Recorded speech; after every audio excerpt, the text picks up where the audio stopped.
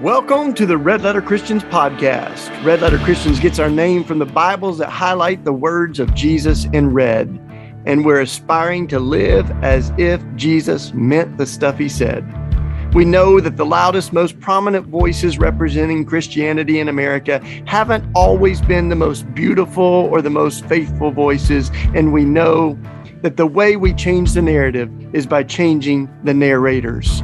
We are committed to amplifying the voices of people who are dedicated to Jesus and to justice. How much longer will justice be?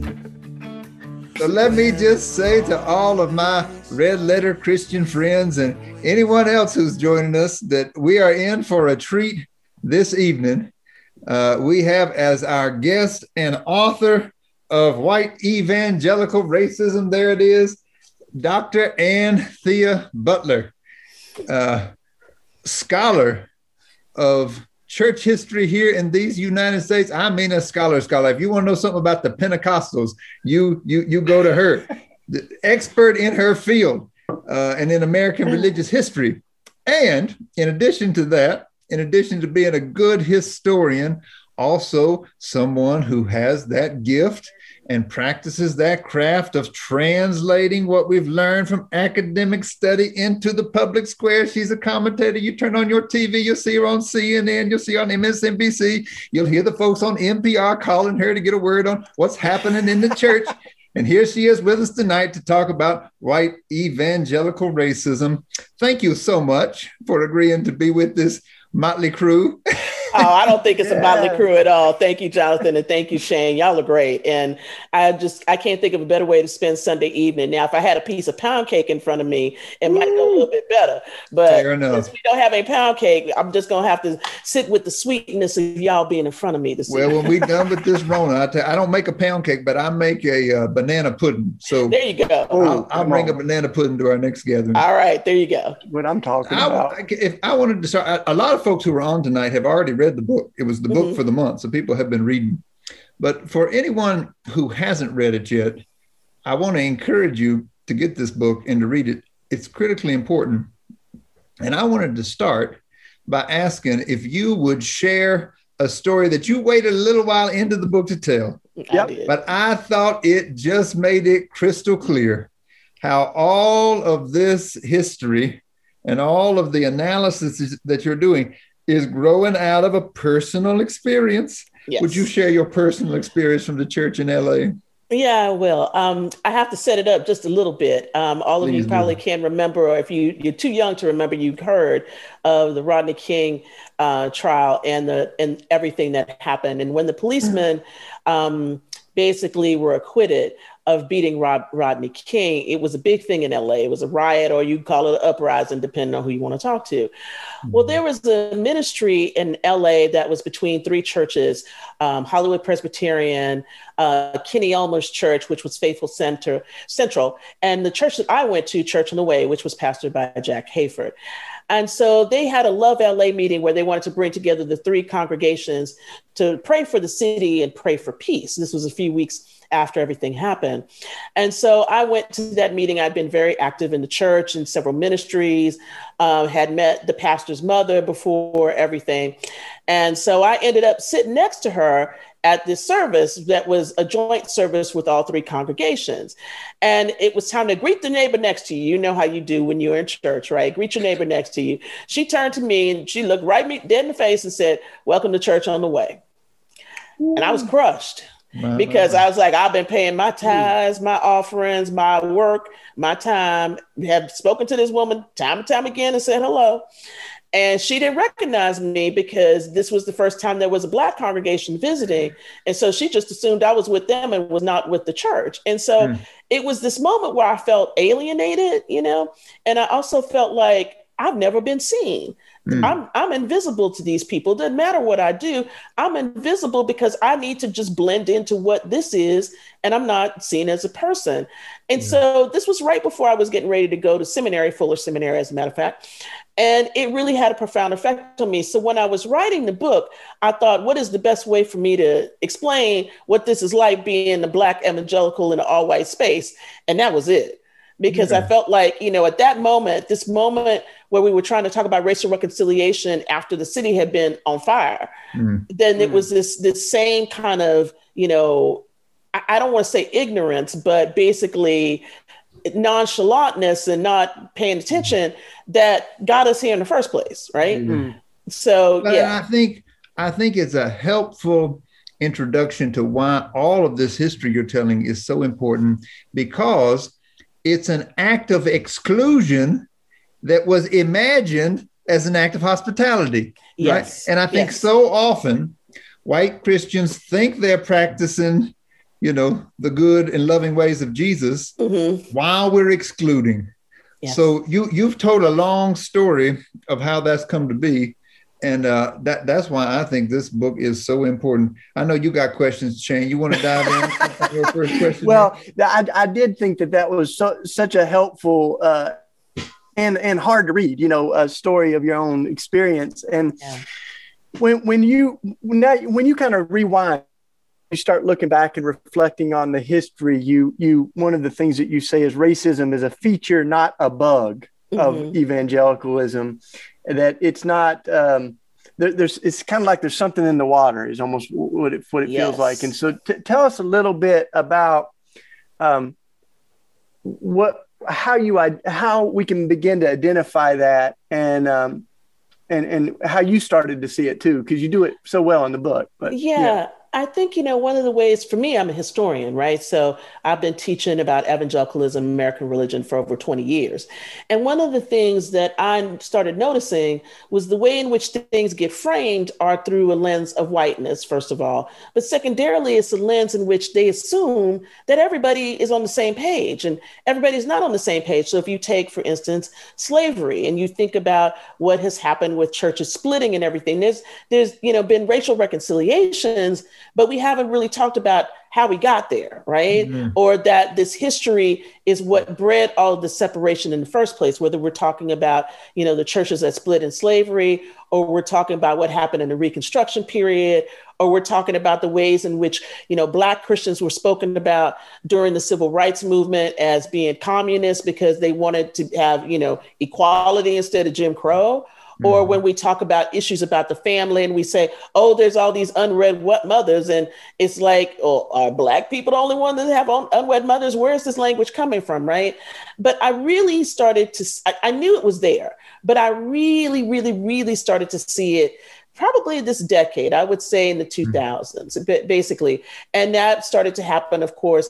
It was a little bit with the Bush administration. And then it really got there with Obama. And then, we just went down a cliff with Trump, essentially. And so I think that for me, what clicked was everybody asking this question about why evangelicals like Donald Trump. And I was like, that's not the question. The question is what brought evangelicals to this moment. And what brought them here is racism. And if racism is in the theology, in the way you read the Bible, in the ways in which you behave, in the ways in which you preach, in the ways in which you segregate yourself in certain parts of the town, then it's a feature. It's not a bug. This is not a glitch in the matrix, like they say. This is how it is. And I think that's what really became apparent to me. I grew up in the Southern Baptist Church, and I grew up in the heyday of the moral majority movement. So I was caught up in all that as a young person. And when I began to realize, there was something weird going on here, I had to go back and learn, my own people's history. Yeah. And that got me, into trying to understand a lot of what you talk about in this book in the 19th century, in the development of a slaveholder theology, slaveholder religion that I think people often think, well, yeah, they said this stuff back then, but dig into that a little bit. What did they do with the Bible then that we're still doing with the Bible now? Well, that's a good question. What they do then is I wouldn't say it's proof texting, but it's turning the text to where you want it to turn to. So in other words, one of the things I talk about, I open that chapter out that you're talking about with the present day story, where I'm not going to name everybody because you already know if you read the book what happened to Lecrae. But basically, this moment in which you say, well, it was good to have slavery because Black people could become Christians. I tell my students, if you tell me that in class, I'm giving you an F straight out. You get an F, okay? Because if you embrace the slaveholding Christianity in here and you tell me that this is the case, then you get an F, because that's the same justification slaveholders use, right? And so what I talk about in that chapter is how this thing gets put together, whether it's about how you read scripture and how you justify this through the curse of Ham or the curse of Cain, or you justify this through polygenesis, the dual creation, where Black people were this creation that was an aberration and white people were the correct creation. And so therefore Black people are not human. There's a lot of ways we can look at this and how you think about it. But people still have this idea today. I tell a story in the book about a famous Black evangelical who gets told by somebody that she meets that she's not the same creation as white people. Mm-hmm. I mean, here we are in 2021 with people believing this stuff that was taught in the 19th century about a hierarchy of races, how the Bible speaks to that, and how, slavery was still okay, was just justified. But if you leave that out and you go, after slavery to Reconstruction and to the redemption period, then we begin to see how this religion of the lost cause gets put together, that, this was a moral cause, this was a moral issue, and moral issues are the things that make real Christians, right? Mm-hmm. And so when you talk about the family, you talk about, purity, all of these things that, evangelicals are really big into and use it to kind of beat over everybody else's head now. That stuff started with 19th century with the, Reconstruction and redemption. And they had a large effect on how African Americans were dealt with. But I think also the thing that I don't talk about a lot in the book, but is always hanging in the background, and I want to bring this up tonight because I think it's really important, is the way in which violence is justified against Black people. And so this past week, we had this thing, and Shane, you'll know this, that happened in Philadelphia, where there are these bones of these MOVE kids that were at, at the museum at Penn. And one of the things I connected this to was polygenesis in the 19th century, because I said, if you don't think Black bodies are human now, then you are just like these people in the 19th century who didn't think God created Black people. Mm-hmm. And so I think this kind of, people don't say it out loud. They'll say, I'm an evangelical, I don't believe this, but it permeates things so that when you get to leadership and we start to talk about who are the leaders and the people who are respected in the church and all this, it's a hierarchy. And, it's white men first. And then it's everybody else down the pike. And so I think that we need to really think about the ways in which this theology influences how you think about leadership, how you think about politics, all of that. I want to peel away a couple other layers of that, because the theology, one of the things that you do real well in the book is kind of talking about how we separate the individual sin from the social sin. And this is something very distinctive to kind of white evangelicalism, right? That we, and you have this quote from Thomas Dew, who was a slaveholder and was also the president of William and Mary. And so he says, slavery is against the spirit of Christianity. We are ready to admit that general assertion. And then he goes on to say, but the slavery was generally condemned in the scriptures, you say, but then he said, so he ends up saying, slavery is against the spirit of Christianity, but the master doesn't commit any offense by holding slaves, right? So it's kind of like it's double talk. Really reconcile. It's totally double talk. And when I read that, I thought of one of John and I's favorite quotes from Jerry Falwell Jr. when he's asked about his fidelity to Trump, and he says, I don't look to Jesus when it comes to shaping my political beliefs, right? Like even something like immigration, it's like we have this idea, yes, I should care about an immigrant personally, but that really doesn't have any political ramifications. So maybe say a little bit more about how you see that, because you unpack it so well, but it's this individual versus Yeah. social transformation, right? Yeah, well, it's really interesting because, not to give a plug to another show on here, but Vice tonight is doing a whole thing on evangelicals and racism. And I saw a little clip of this, and the guy he absolutely said this. And I was just like, I can't believe it. It's like my book. He said, well, this is about individual sin. This is not about corporate sin. If I'm individually racist, I need to repent of that sin. And you see, people just think about it as something that they are doing, but not something that they are participating in as a system. So you can say, I'm not racist. I have black friends, I have Asian friends, I have Latino friends, but at the same time, you could be voting Republican and participating in a system, right?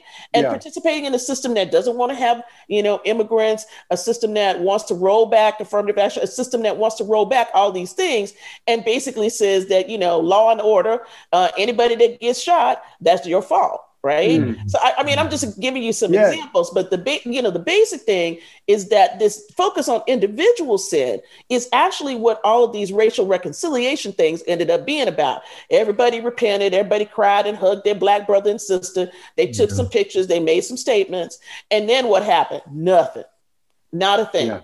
And then they went back to business as usual, right? Yeah. Because all of this is predicated on, we need to have a show of repentance, but it's not true repentance because you're not changing the structures. Yeah. And that's the thing. Woo, I think of Alexandria Ocasio-Cortez, when Donald Trump said, I don't have a racist bone in my body. And she said, well, I'm not as worried about your bones as I am your head, your heart, and your policies. Exactly. Exactly. Oh, man. Well, I think your historical analysis that you offer that shows what this looks like in different, eras of history is so helpful, because what it reveals is that, what you're doing so quickly here now, going back and forth between then and now, is that the patterns haven't changed that much. Yeah. A lot of times we like to imagine these kind of like, wicked slaveholders back then who were all mean and, they were conspiring. But you read these folks closely and they, wax eloquent about their family, black and white, and how they have the best intentions for everyone. And, so there's this kind of sense that, if God has blessed the order, then God has blessed white supremacy. And the people who are trying to maintain white supremacy are just trying to keep good order for everybody's sake. Exactly. And so I appreciated how, in the 20th century, you went in hard on how Brother Billy Graham was right there doing that. Teach a little bit about Billy Graham, because I think sometimes we like to put Billy Graham in the good category because, he didn't go the way of Falwell and others when the religious right got formed. He said he wanted to back off from that, frankly, because he had already been doing it with Nixon for, long enough to see the problems. But at any rate, teach us a little bit about what that looked like in the 20th century and the way a lot of what we see as mainstream evangelicalism really did prop up white supremacy in practice. Yeah. The way I talk about Billy Graham is that Billy Graham is like this basic sort of figure about what white evangelicalism looks like. George Marsden said an evangelical is anybody who liked Billy Graham. And so I think, he's sort of the exemplar of all that. But what people need to understand is while Billy Graham, bust on the scene in the late 40s, first with Youth for Christ, and then when he has that big Los Angeles revival, when he starts to talk about communism is really two things. Communism is one, the real communists, right, who are in the Soviet Union, but the other communists are over here trying to do civil rights. And so the ways in which King is spoken about and everything else, he's kind of wishy-washy. The way I talk about him is he's an accommodationist. But there's two things that Billy Graham really does that I think are really important for American evangelicalism. First, he is the one that connects evangelicalism squarely to politics in the 20th century. It begins when he has a prayer meeting, revival meeting on the Capitol steps in 1952. And he tries to get to Truman, but Truman's not paying attention to him, but he gets to Eisenhower. And Eisenhower and he become buddies. And then after this, he is friends of every president, whether or not he likes them very much, because we know he didn't like JFK very much. But let me talk about this middle part, because I think this is important. And all of you who read the book, I want to tell you that next month, the American Experience is going to have a big thing on Billy Graham on May the 17th, and yours truly will be in it. So you'll get to see a good arc about Billy Graham. I think that'll sort of lay it out for you. But one of the things he does with King is that he says, come pray with me at my Madison Square Garden, revival. And he does. And that was a great moment. But right after that, King writes to him and says, you're going to Texas. And Charles Price Daniel is there. Now, I don't want you to go stand on the dais with this guy who is a big time racist. He loved Jim Crow, Texas governor. Billy Graham, it says, I'm going anyway. And he goes. But see, here's the other thing about Billy Graham. Billy Graham had a choice to join any Southern Baptist church he wants to. Which one did he join?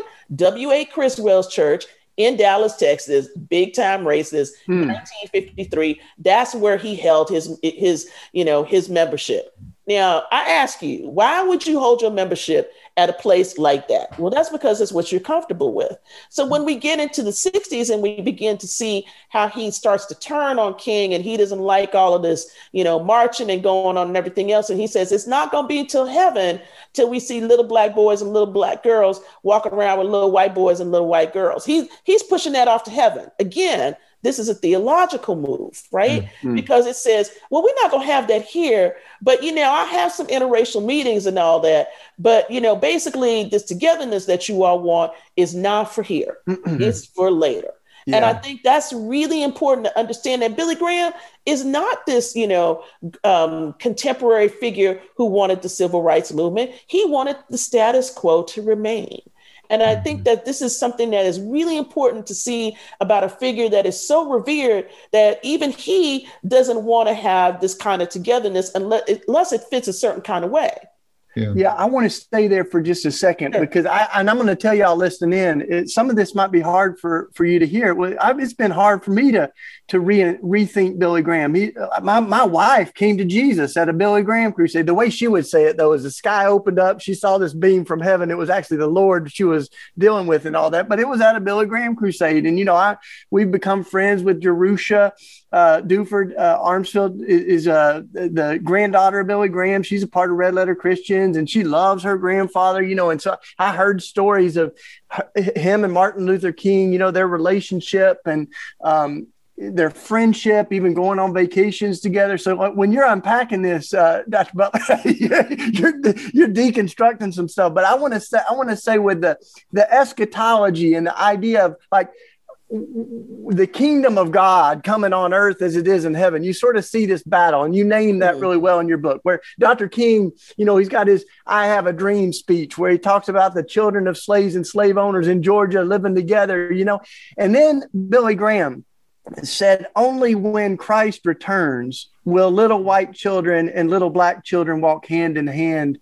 in Alabama. And I think this is really important, right? Because this is one of those things we still see today, is that this world, it is a terrible mess because of sin. So we just got to save souls when we die. And we're losing a lot of people in white evangelicalism because we're promised them life after death. And people are going, is there life before death? Doesn't the good news of Jesus have anything to say about police killing black bodies in our streets? Like, doesn't this, and so Dr. King has this radical social gospel. Billy Graham's got this individual personal salvation, but Dr. King talked about both of them as the feet you got to walk on. There's a personal salvation and a social. So say a little bit more about that. Like, the theology that we begin to see holes in it. Yeah, I mean, you see holes in Billy Graham's theology because he's saying it's all going to be afterwards. But he's asking you to get saved in the here and now. And what are you supposed to get saved in the here and now for? To do good works, right? Well, a good work is making sure that everybody eats, making sure that everybody is not discriminated against,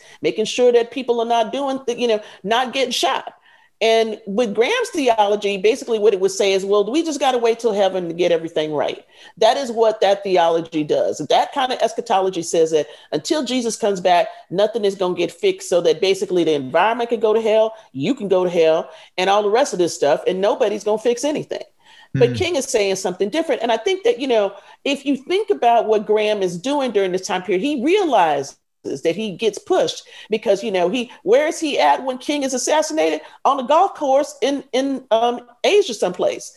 And he's stunned and all of this other thing, but he shouldn't have been surprised because this is what the ferment is in this country. But he doesn't seem to feel that because all he's thinking about is the individual again. I need to get individual souls saved. But then at the same time, he's hobnobbing with the presidents. It's about him. And see, this is where we have to really look at Graham and realize Graham was about Graham. Graham wasn't about all the rest of the stuff. I didn't put everything I could have in the book, but one of the moments I think about Graham is really interesting is in 1970 when they do this big Jesus thing on the mall and everybody starts fighting and it starts to be kind of almost a riot situation where he's trying to uplift America and doing this kind of Christian nationalism thing. You know, Graham really, his relationship with Nixon messes him up. Yeah. And then he sort of changes afterwards, but you never really get him to the point where he figures out that he has to do more than just this sort of photogenic relationship with Black people. Because what he does is he just turns to what I talked about, this colorblind evangelicalism, where he puts Ethel Waters up on stage. He's got people like Andre Crouch. He's got other folks up there and Rosie Greer and all these folks that show up at his, his evangelistic crusades. But this is about, look, I got a Black person next to me. Look, we're together, but you're not really together. Do you know what I mean? And that's a different kind of relationship. And I think this is where Graham, for me, misses it. So when people talk about how could Franklin Graham be the way that he is, I'm like, well, look at his daddy. Franklin Graham is just like the id of Billy Graham. He did all the stuff and out now that Billy Graham couldn't do out now because he's too polite to do it. I just had a journalist that was down here, and they were going to interview Franklin Graham, and then come my way, and they said, "What should we ask Franklin Graham?" I said, "Ask him about his dad's line about the hard right has no interest in religion except to manipulate it." And they asked him, and I can't wait to see that clip. Oh, that'd be interesting. That's good. But no, it's so much of what you're saying about Graham is the kind of honest assessment a historian can make from a little bit of a distance. And as I hear it, I'm challenged by it, because I think it's not just about Graham, it's about all of us. Yeah. And all of the ways that I have seen how, you can be a kind of benevolent and inclusive white Christian and still be a white supremacist. Still, basically believe that the order that has been set up with white people in charge needs to remain. And I think one of the ways I see the contrast here between Graham and King and what you're saying is that when, Graham extended the invitation for King to come and be part of his show, King came and said the prayer. Now, preachers preach in different ways, but I mean, King was a preacher. He could have been asked to preach, but he came and said the prayer. Exactly. The prayer. When King in 1965 put out the call, said, we need every minister in this country to come stand on the line with us. The Catholic sisters came, his brother Ralph Abernathy was with him arm in arm there. Rabbis came. Joshua Heschel came. Billy Graham won't nowhere to be seen, right? Nowhere. So there's a contrast, right? In terms of how we respond to the invitation. When invited to have some skin in the game in terms of changing the system, Graham was nowhere to be found. Yeah, that's a good word. And so often, so many of us have been nowhere to be found. Yeah, no, that's really true. And I think, that's the hard part. I think people will not want to hear. I mean, one of the things that you noticed I did in the book on purpose is that I don't say white supremacy very much.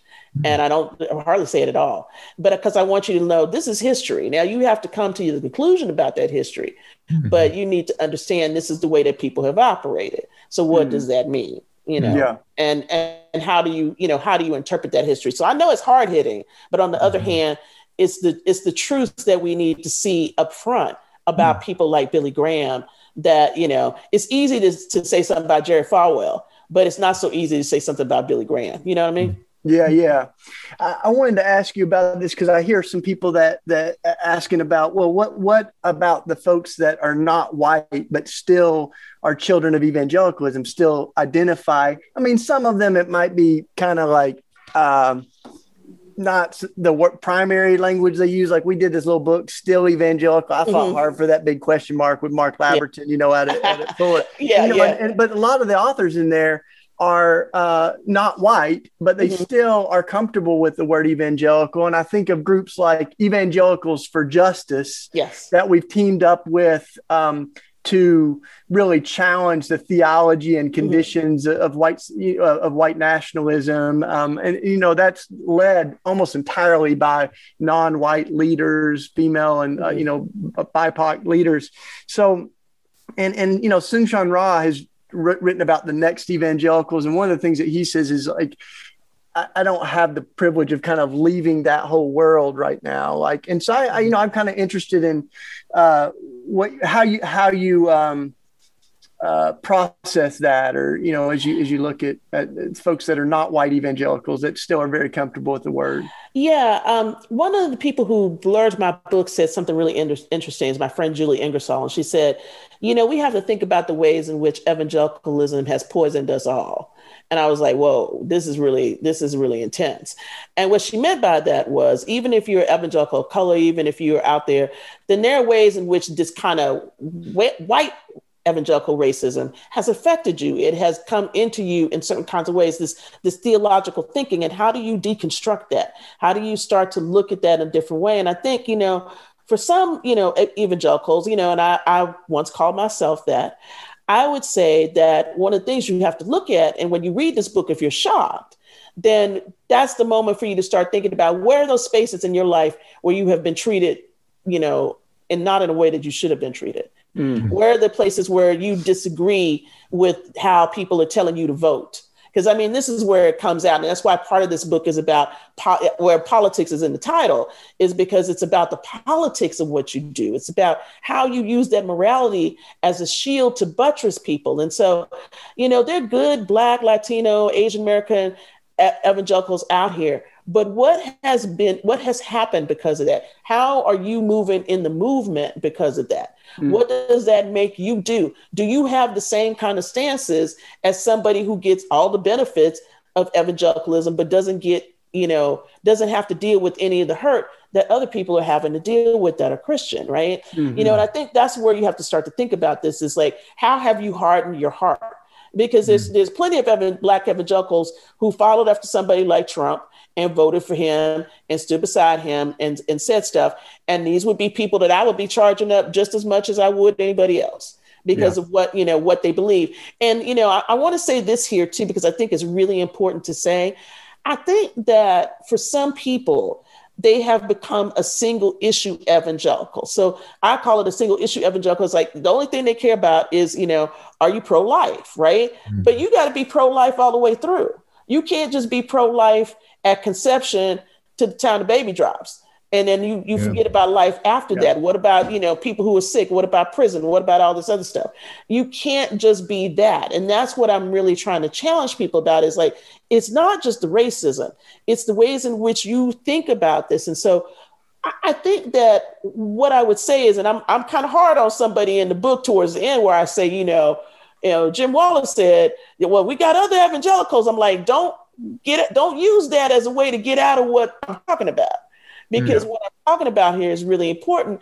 And it's not just about white evangelicals. It affects everybody in certain kinds of ways. Mm-hmm. And so I think that's the number one thing that's important. I do think, though, this is where I get to say the thing that's good. I think that evangelicalism is changing. Maybe we're going to throw away the word altogether. I'm not sure. But I do know that I think it's a moment in which evangelicals have to really examine themselves and think about, is this a political term? Because I think maybe it's just now a political term instead of being a term that's about evangelion, which is spreading the good news of the gospel of Jesus Christ. Yeah. Yeah. Yeah. Well, we're a little partial to the red letter Christian. We like that. Yeah, I like that too. Go ahead, John. What are you going to say, bro? Well, I wonder, as a historian, you're describing, what you've seen. Mm-hmm. How it actually plays out. And, by other names, followers of Jesus have played out quite a different public witness in the history of this country. I wonder, in what ways do you see, you can call it a different way of being evangelical or a different way of following Jesus or whatever, as an alternative witness in American life? Where would you point people for that? I mean, I'm going to be biased here for a minute because I have an interesting history, which we're not going to get into tonight, but I was baptized and raised Catholic, went evangelical, and then went back to Catholic Church. I mean, I think about people like Dorothy Day and Cesar Chavez and, King and others who are doing something out there. You're working with Reverend Barber right now. I'm thinking about, Vashti McKenzie. I'm thinking about people who are doing this in a different way and really standing out there and saying, there's a different way to witness being a Christian. Yeah. There's a way in which to have solidarity with people. I mean, there's people every day who are out there, in the streets working with the homeless, working with, trans people, working with all kinds of stuff, right? Who are doing what Jesus would have done if they were out there. And that's why I like, when I saw y'all were asking me to do this, I was like, Red Letter Christians, yes, because this is the way I feel about that. I mean, if you do the red letter stuff, you're going to be all right. But if you try to mess around with the other stuff, maybe, not so great. But I think this is the moment where we have to really think about this. And so one of the things I've been talking about lately, and I want to relate this to evangelicals, because right now we're at a moment, right? We got a pandemic. We got evangelicals who don't want to take a shot. So you're not thinking about your fellow man, right? Or woman. You're not thinking about anybody. You don't want to take a shot. You don't want to do this. You want certain kinds of things. You don't want some people to be able to express themselves how they need to express themselves. All of these things are not life-giving. They are not life-affirming. They are, sucking the life out of people. The things that evangelicals want. And so I keep thinking about this, and I keep thinking, where is this movement going relative to what other people are doing, especially since we know that numbers are declining in the churches? How are we supposed to deal with this when we're being told that this is the only way that you can be a Christian, but it has to be because you vote for a certain party and you believe certain kind of things? I just don't think that's the case. Yeah. Well, you chronicle here in the book the rise of the so-called religious right, the way the moral majority formed. And there was this, very concrete effort to tie white evangelicalism to the Republican Party through the 80s and 90s. When we go back now with the Pew data, you can see that over those same decades, the number of people who, when asked, what is your religious affiliation, they said none. It doubled every decade. That was so at the same time, that it's being politicized and is pushing towards extremism. The number of people who grew up in those churches that want to stay has gone down, down, down, down. And I think it does bring us to this point of asking, like, what, I know a lot of these folks, they're not, it's not like they woke up one morning and said, God is dead, I'm an atheist. No. These are people who still, have deeply held beliefs that were formed in their faith that are connected to other people of faith, but they can't do it in those churches they grew up in anymore.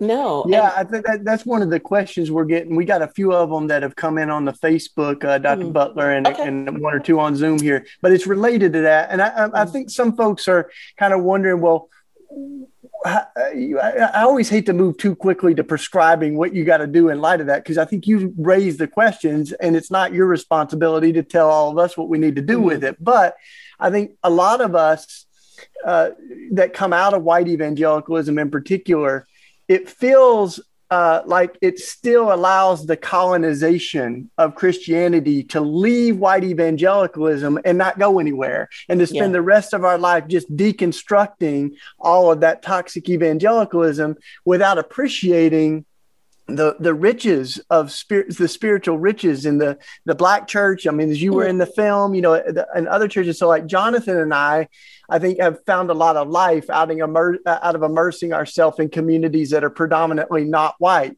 But I don't know if that's the, if you have some thoughts. A couple folks out of liturgical tradition have asked, is it more resilient, or, so I kind of think of Mark Gallery from Christianity Today. He's now Catholic, So I think there's a lot of white evangelicals that are kind of deconstructing something, but it's a kind of question mark of where you end up next. And I don't know that you got all the answers, but you might have some reflections on it. Yeah.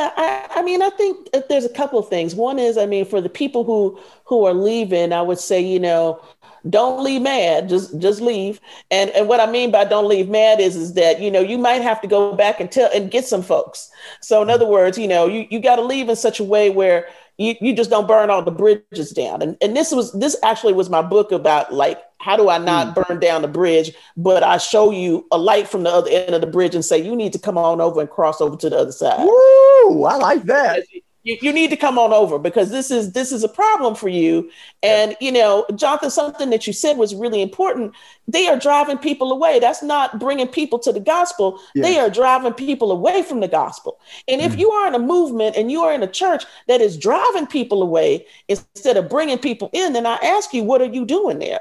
I mean, that's the question you have to ask yourself, because if you're part of something that is creating a wedge politically and socially and everything else, why are you there? I think that's one. I think secondarily, Shane, what you talked about with going to other Black churches and things like that, I think this is a moment where people need to find solidarity in places where they can. So in other words, if that's with, different kind of churches in which you've been to before or all that, I think it's important because we have some things to do in this country. We have a serious issue with Black people and brown people being killed by the police. We need justice. We need to think about the ways in which, this is not what Jesus would have wanted.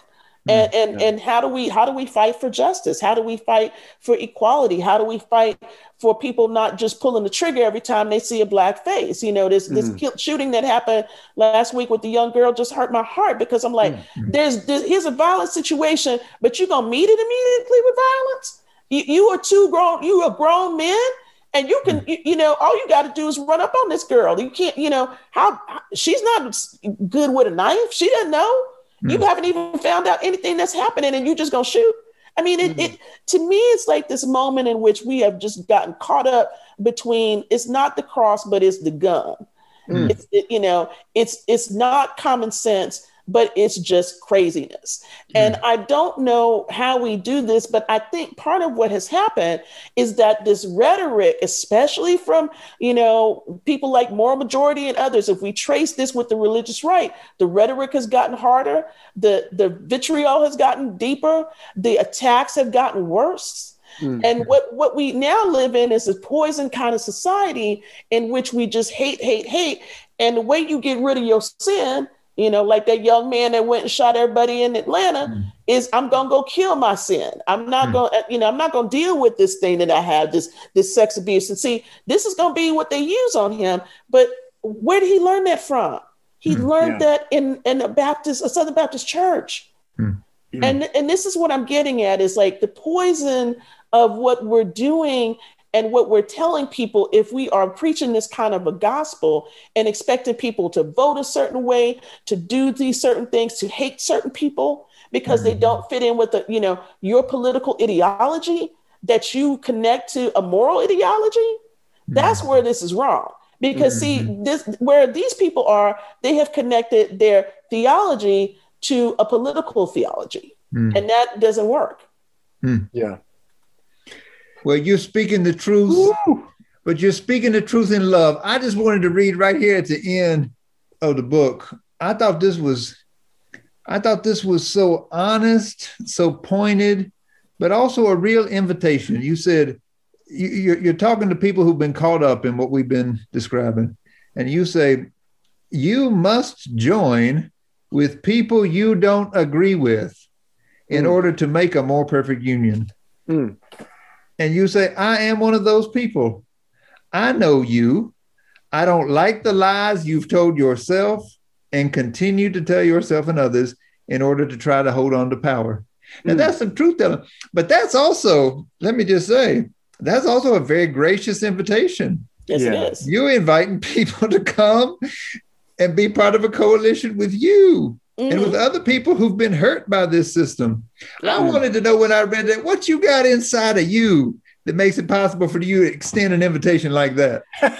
What you got inside you? Jesus, maybe. Because I would like to just walk away, and I could, I don't have to talk to these people, but I do think, one of the things I regret, and I think this is really terrible, is I've lost friends behind this. I've lost some really good friends that I had to quit talking to because they were just they have gotten into their Republicanism so much, they have forgotten about Jesus. And I just was like, I got to cut y'all off. Cause I mean, longtime friends, I got one left that I talked to, and, and he's fine. And a matter of fact, he just called me yesterday, but it's been really interesting because I'm like, I want to talk to you. I want to try to understand where you are. I want us to try to understand each other. But we can't talk in this environment when you are always thinking about how evil I am because I teach at a university, or how terrible I am because I want justice. And I just don't want to talk about somebody getting saved and that's it. And I just don't want to, do the things that you want me to do. I want to try to find a way that we can think about what's going on in this world, whether that's climate change or the pandemic or how we can help folks. And to me, this is not, apart from the gospel. These are the things that, if Jesus was here right now, he'd be concerned with. Yeah. And I just don't understand that why it is that these people can't see folks lining up to get food during this pandemic. Why people are just hurting for $1,400 and wishing they could get $2,000, right? Why people need unemployment benefits and why they don't need to be, kicked out of their house. And these are the kinds of things I think that where we can talk to each other. But I also think that we need to stop messing around and help people to understand that they've been hoodwinked and bamboozled by media outlets, these Republicans who want to stay in power, who's spending their money on women and stuff. We ain't even gonna go there, but I'm just saying it's time to really look at what is the thing that you're supporting. Does it bring life or does it bring death? And if it brings death, why are you supporting it? Such a good word. I was listening to you and saw this comment from Matthew over here in the Zoom where he's talking about people leaving the church right now. And Dr. Butler, I think it was this study I just saw, like the Lifeway, the evangelical study that said like 2/3 of young people 18 to 30 are leaving the church. And the number one answer, this is just like a couple of years ago, the number one answer of why they're leaving is because of social justice and politics. It's because of the exact same things that we're doing. So for those of you that are listening in that like still are very comfortable with the word evangelical, that want more and more people to know Jesus, this should be a deep concern of ours, that one of the biggest obstacles to Jesus is this kind of toxic version of nationalism mixed with whiteness that is trying to camouflage itself as Christianity. And you've done such a good job at helping us name that and inviting us into something better. So, Jonathan, you got any last? We're running down. We got all kinds of feedback on the socials. People are loving it, but I can't keep up with all the questions. But we'll call it a night here. I just want to say thank you. We need a church and we need a movement. We need a Jesus movement that's listening closely to those who are crying out for justice, and that's also listening closely to those good scholars who are paying close attention to the facts, to the history, to what has happened and what has brought us here. And you're doing that work, and I so appreciate it. So thank you so much for being with us. Oh, you're welcome. Yeah. Thank you so much for having me. We're not going quite yet. We're going to let Dr. Butler send us out in just a second. But I wanted to let y'all know, first of all, thank you. Thank you, Dr. Butler. Thank y'all for joining in. We can be one more microphone to amplify what you're doing. We believe in you. So thank you, Dr. Butler. Thank you. The same here. Here. You're going to send us out with you end your book so beautifully with this kind of benediction. We thought what better way than to use that to send us out. So you do that for us. Thank you. Yeah. I'm going to preface it by saying that somebody asked me, why did I end the book this way? And I said, well, it's a kind of an altar call, but it's a reverse altar call. I want you to run away from some of the stuff you've been doing. And I want you to come on and really come to Jesus in a different kind of way. And so I ended the book in this way, that what my hope is for you when you read this book. I hope these words find root in you. I hope they trouble you. I hope they sear your soul. I hope they make you change. There is only a little time left, but there is time. The time is now. Mm. Amen. Receive the benediction. Amen. Amen. Thank y'all so much. This was really great. Thank you. We'll keep in touch. Bye, y'all. We will. Take care. Hey, y'all, this is Shane Claiborne with Red Letter Christians, and I've got a big favor to ask of you. We want to get to know you a little bit more and make sure that you're getting what you need from Red Letter Christians. So I would love it if you would head to tinyurl.com/RLC.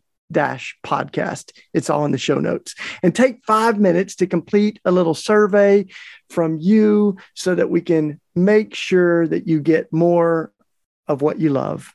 It's just an honor to be building a better world with all of you. Thank you. We hope you've enjoyed this episode of the Red Letter Christians podcast. Too often, Christians have used our faith as a ticket into heaven and a license to ignore the world we live in. But at Red Letter Christians, we believe our faith is not just about going to heaven when we die, but also about bringing heaven to earth while we live. For more information on Red Letter Christians and upcoming events, additional resources, you can go to the show notes or our website, redletterchristians.org. You can also support Red Letter Christians by giving a one-time donation or becoming a monthly sustainer. Just go to our website and click the red donate button. Thank you for being a part of this conversation and for being a part of this movement.